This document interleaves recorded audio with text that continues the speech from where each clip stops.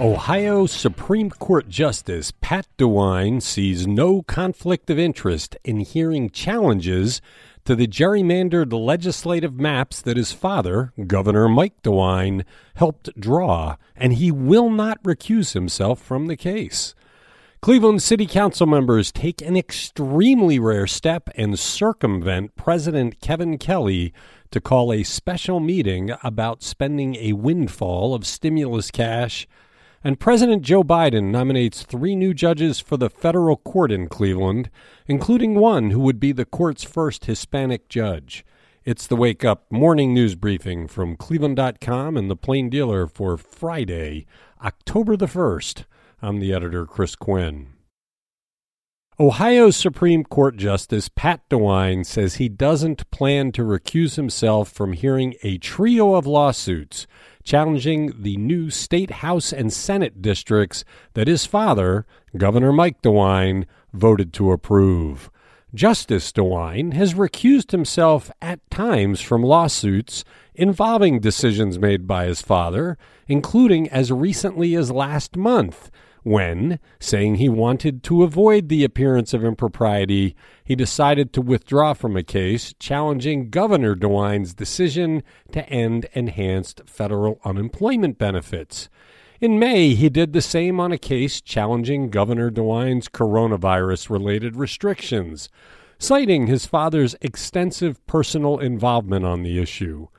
But in the redistricting cases, Justice DeWine said his father is just one of 7 members on the Ohio Redistricting Commission, which approved the maps. Experts say Justice DeWine's logic is flawed, that this is an open and shut case of a conflict of interest, requiring him to drop out. As part of an effort to appoint federal judges who reflect the nation's diversity, President Joe Biden on Thursday announced a trio of Northeast Ohio nominees for the federal court in Cleveland. David Augustin Ruiz, a magistrate in the court now, would be the court's first Hispanic judge. Charles S. Fleming would be only the second black judge in the district and the only judge to have served as a public defender, a position he has held since 1991. And Bridget Meehan Brennan has served as acting U.S. Attorney to the Cleveland District since January. She has headed the Civil Rights Division of that office and has been First Assistant Prosecutor. All 3 would take their seats if confirmed by the U.S. Senate. In a rare move, circumventing their president's leadership, members of Cleveland City Council have called a special meeting to discuss how the city should spend the first half of its $511 million from the American Rescue Plan. The council members are upset with the glacial pace of decision-making on the windfall, as well as a lack of transparency by Council President Kevin Kelly and Mayor Frank Jackson.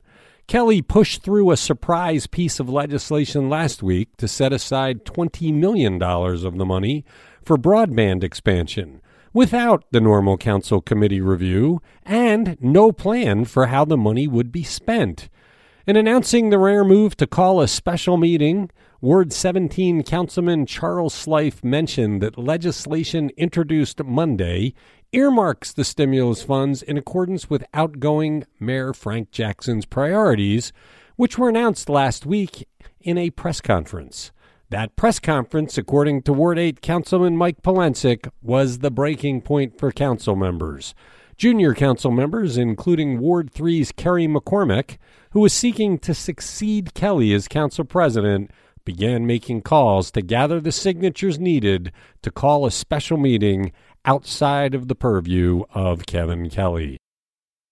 The 5 African lions at the Akron Zoo have tested positive for COVID-19, the zoo announced Thursday. The lions are believed to have been exposed to the virus by a staff member who later tested positive. They will remain in their habitat, the zoo's Pride of Africa area, as they are treated for their symptoms.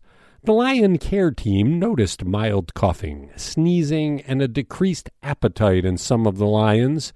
They collected fecal samples and sent them off to the Ohio Department of Agriculture for testing. The zoo also tested its other big cats as a precaution. including the Sumatran tigers, snow leopards, and jaguar. All those tests came back negative. 3 years before he died in the disastrous Franco-Prussian War of 1870 and 71, the young French impressionist Frédéric Bazille painted a remarkable, fresh and lifelike portrait of his friend and colleague, the painter Pierre-Auguste Renoir. Art critic Steve Litt reports the portrait of Renoir sparkles with crisp, distinctive brushstrokes and is among the latest round of acquisitions announced Thursday by the Cleveland Museum of Art.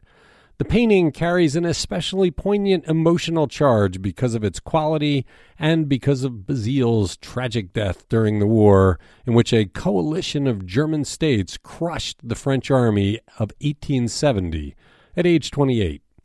Born into an upper-class family in southern France, Bazille moved to Paris in 1862 to study medicine, but soon enrolled in art classes and became friends with impressionists including Renoir, Claude Monet, and Alfred Sisley.